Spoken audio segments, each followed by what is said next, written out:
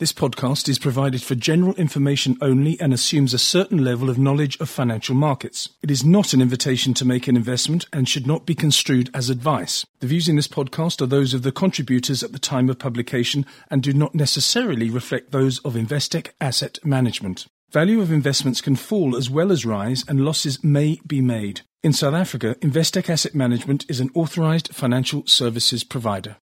The next few weeks are incredibly important for the Republic of South Africa. On the 13th of February, we have the State of the Nation address. On the 26th, we have Tito Mbowene's budget, which is going to be a delicate balancing act. It always has been, well, it has been for many years, but even more so this year. And on March the 27th, we have the small matter of a rating agency giving its pronouncements on South Africa. With me now is the head of investments at Investec Asset Management, becoming 91 in Cape Town, and that's Nazmeera Muller. Goodness me, you're going to be busy for the next few weeks, Nazmeera. When you lay it out like that, Lindsay, I have to catch my breath. It is going to be a rather busy period.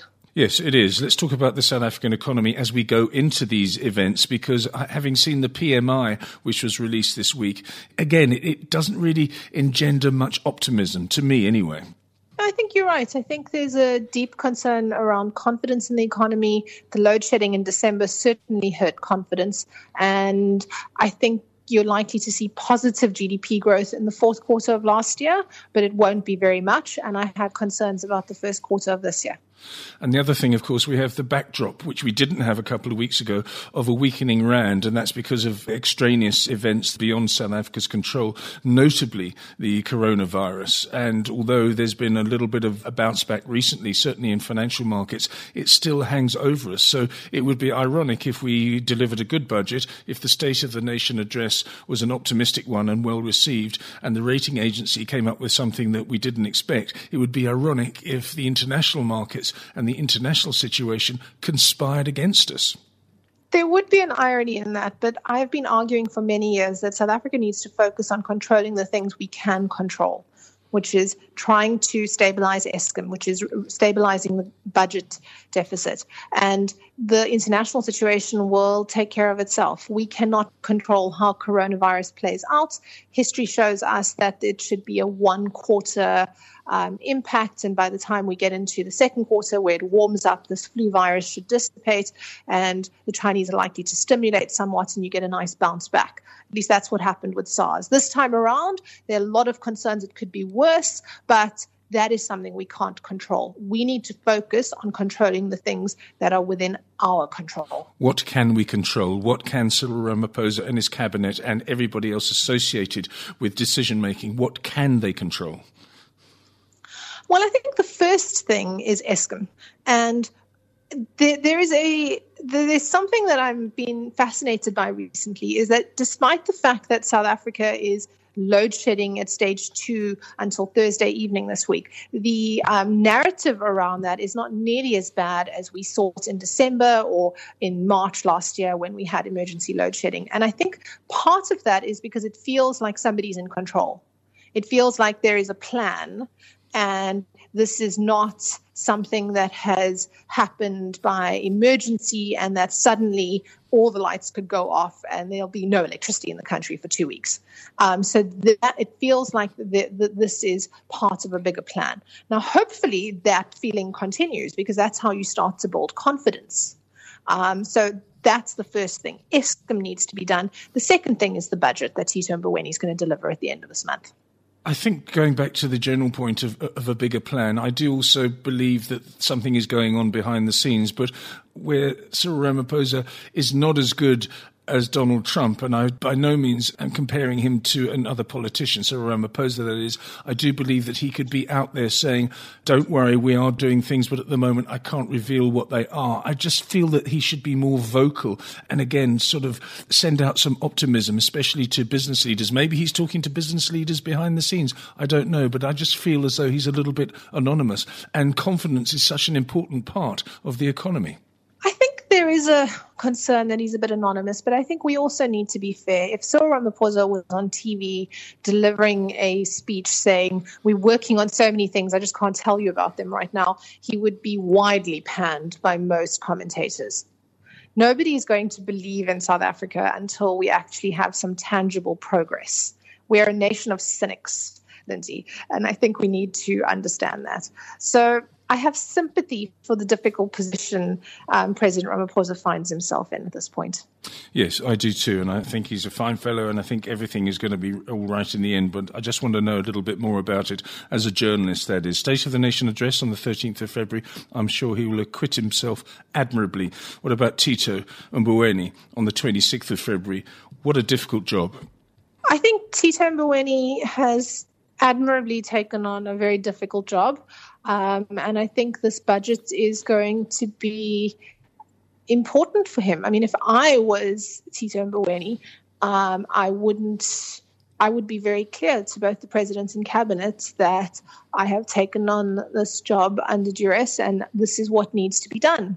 This is what South Africa needs to do, and if you're not prepared to do this, then perhaps I wouldn't want the job. I don't know whether he's going to do that, but I think those are real questions. Is South Africa needs to rein in its budget deficit. It needs to rein in government spending. It needs to rein in the public sector wage bill, which is simply unaffordable.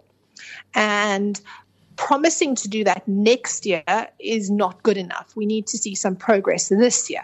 So whether that means the government commits to severance packages or whether some deal can be reached with the unions to temper the wage agreement that will include this year's wage increase. So it means reopening that wage agreement signed 2 years ago. I don't know. I just know that it's not good enough to say we'll do something next year. We've run too long for that. 6% of GDP, budget deficit, a spiraling interest bill, debt service as a portion of government expenditure has doubled over the course of the last 10 years. And it'll get worse unless we stabilize spending this year.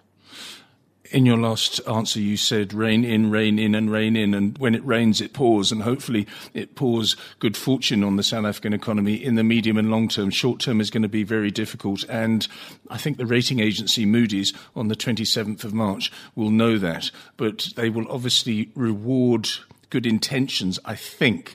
What do you think they're going to do? I think they want to see some tangible attempt to make progress, but they don't need to see the results in order to keep the rating on hold in March. They have previously said that the South African rating is a slow burn situation. They've given us the benefit of the doubt repeatedly. They were certainly concerned by the MTBPS. So I think if they see no real progress from the MTBPS in the numbers and the plan for this year, maybe they'll downgrade in March. I think there's a high probability then, very high probability they downgrade in March. If Minister Mboweni produces a budget where he sees expenditure being reined in, then and we have an Eskom plan, then I think they're going to delay until November.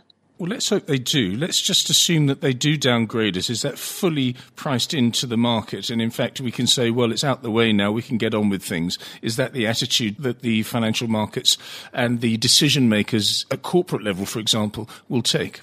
I think it's largely priced in. I don't think it's fully priced in. And I think what's going to be quite vital is that global backdrop if and when it happens. Is if it happens in a period where 27th of March, the coronavirus is under control and markets are rallying and risk is on, it'll be irrelevant. If the virus is continuing to get worse, China is still shut down, and iron ore has fallen another $20 from current levels, then we're in a different environment. You are head of investments at Investec Asset Management, becoming 91 in Cape Town. What is your attitude and your colleagues and your team's attitude towards investments at the moment? Are you on hold because of the events that we've been describing over the last few minutes? I think people are being cautious. I think there's some divergence in views internally, but in general, nobody is taking any big investment stance at this point in time. I don't think there have been major adjustments in some teams who were cautious after the rally at the back end of last year. But I think we are at this point monitoring the situation, trying to judge how the virus is going to play out and how this is going to translate into the risk environment globally. Nazmeera, thanks so much for your insight. That's Nazmeera Muller, who's the Head of Investments at Investec Asset Management, Becoming 91 in Cape Town.